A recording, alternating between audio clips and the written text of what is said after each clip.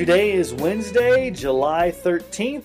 You're listening to Strength for Today, Understanding Christianity's mini podcast through the book of Philippians. I'm your host, Pastor Sean Cole. We are so thankful that you're listening to our podcast today as we continue going through the book of Philippians. We're in chapter 3. Yesterday we looked at how Paul considered everything a pile of manure, skubalon in the Greek language, compared to this passion of knowing Christ. And let's continue to read Paul's heart here in Philippians 3, 7 through 11. Whatever gain I had, I counted as loss for the sake of Christ. Indeed, I count everything as loss because of the surpassing worth of knowing Christ Jesus my Lord. For His sake I've suffered the loss of all things and count them as rubbish in order that I may gain Christ and be found in Him, not having a righteousness of my own that comes from the law, but that which comes through faith in Christ, the righteousness from God that depends on faith, that I may know Him and the power of His resurrection, and may share His sufferings, becoming like Him in His death, that by any means possible I may attain the resurrection from the dead. There at the end of verse 8, Paul says that I've considered a loss of all things, I count them as rubbish, that I may gain Christ. Now, I don't think Paul's talking about somehow gaining salvation by earning salvation or somehow gaining Christ in his own power or in his own initiative. I don't think Paul's saying, man, I hope I gain Christ. I hope I'm saved. What I think he's talking about is his ultimate end goal, that he longs to see Christ face to face in heaven one day, and in the meantime he wants to know Him more and more. He wants to gain Christ as that ultimate prize. He has Christ as a Savior. He wants to know Christ more deeply, and then that one day he steps foot into heaven, he wants to see Christ, gain Christ. These really reflect new passions, new priorities of a believer. Does this characterize you today? Do you have a burning passion to know Jesus more deeply and to gain Him as your all in all? What I really want to focus on, though, is a deeply profound theological truth that is so important for us to understand, and that is in verse 9, Paul's new position. Paul's new position. To be found in Him, not having a righteousness of my own that comes from the law, but that which comes through faith in Christ, the righteousness from God depends on faith.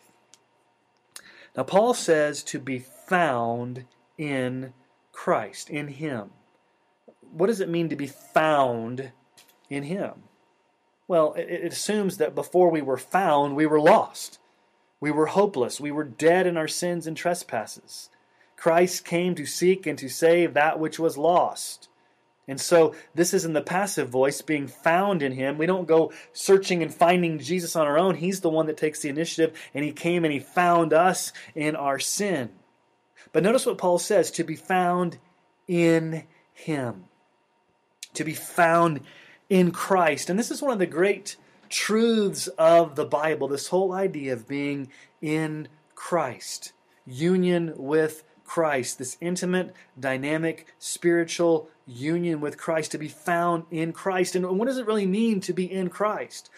Contextually here, when Paul is talking about being found in Christ, it has a great deal to do with imputed righteousness. Now, what is imputed righteousness? Well, it's the doctrine of justification by faith alone. Look at Paul's words very carefully. He says not, negatively, not having a righteousness of my own that comes through the law. Paul says, listen, I'm dead in sin. I can't produce any type of righteousness if I obey the law, if I'm this greatest Pharisee, if I'm a Hebrew of Hebrews. I can't have any right standing. I cannot be declared not guilty. I can't be accepted before a holy God with the righteousness that comes from me. I cannot produce it. I can't. I'm in Adam. I was born in Adam. I'm a sinner. I'm dead. I'm lost. I have nothing to offer God. But notice the exact wording. If we are to be declared not guilty or to be acceptable before a holy God or to be in Christ, where does this righteousness have to come? How is this righteousness given to us? Notice what Paul says. But that which comes through faith in Christ, the righteousness from God that depends on faith. It's a righteousness from God. In other words, it's imputed to us It is credited to us. It's reckoned to us. This is the doctrine of justification by faith alone. It's the whole idea that you are declared not guilty, not because of any righteousness that you've produced, but simply because you've trusted in Christ. That trust is a gift in and of itself. And the moment that you trust in Christ, there's this double imputation, this double exchange. Your sins, every single one of them, past, present, and future, are credited or imputed or reckoned to Christ's account. He bears your sins. You have that. You're no longer held accountable for those sins. You are not guilty. Your balance is zero. Your debt has been paid. But you also need a positive righteousness. And so, going the other way, Christ's perfect record of righteousness is imputed back to you. It's credited back to you. So therefore, this outside or alien, as Martin Luther would say, righteousness that's from God as a gift is given to you.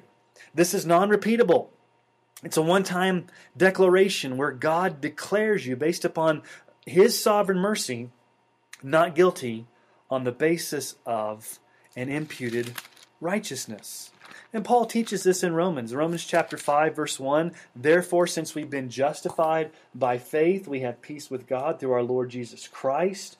Romans 8:1, there is therefore now no condemnation for those who are in Christ Jesus.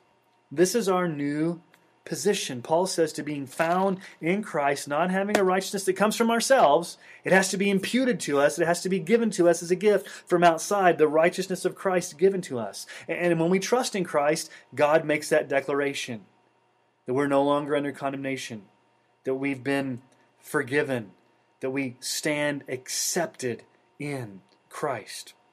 We've been forgiven. I mean, this is the great news of the gospel. This is the heart of the gospel.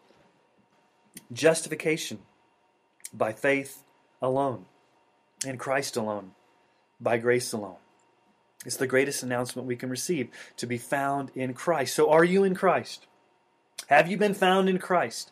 Have you trusted in Jesus Christ alone to be your Lord and Savior? And on account of trust, when you trust in Jesus, have your sins been credited to Christ and has His righteousness been imputed to you so that you now stand in a position of being declared not guilty before a holy God, accepted, justified by faith alone? That's cause for joy. That's cause for worship. So today, would you praise the Lord that you're found in Christ, not having a righteousness of your own, but that which comes as a gift from God. Well, thank you for listening to Strength for Today as we continue through Philippians. Again, today is July 13th. I pray that you have a great day in the Lord, and Lord willing, we'll see you tomorrow. Until then, keep your eyes fixed on Jesus.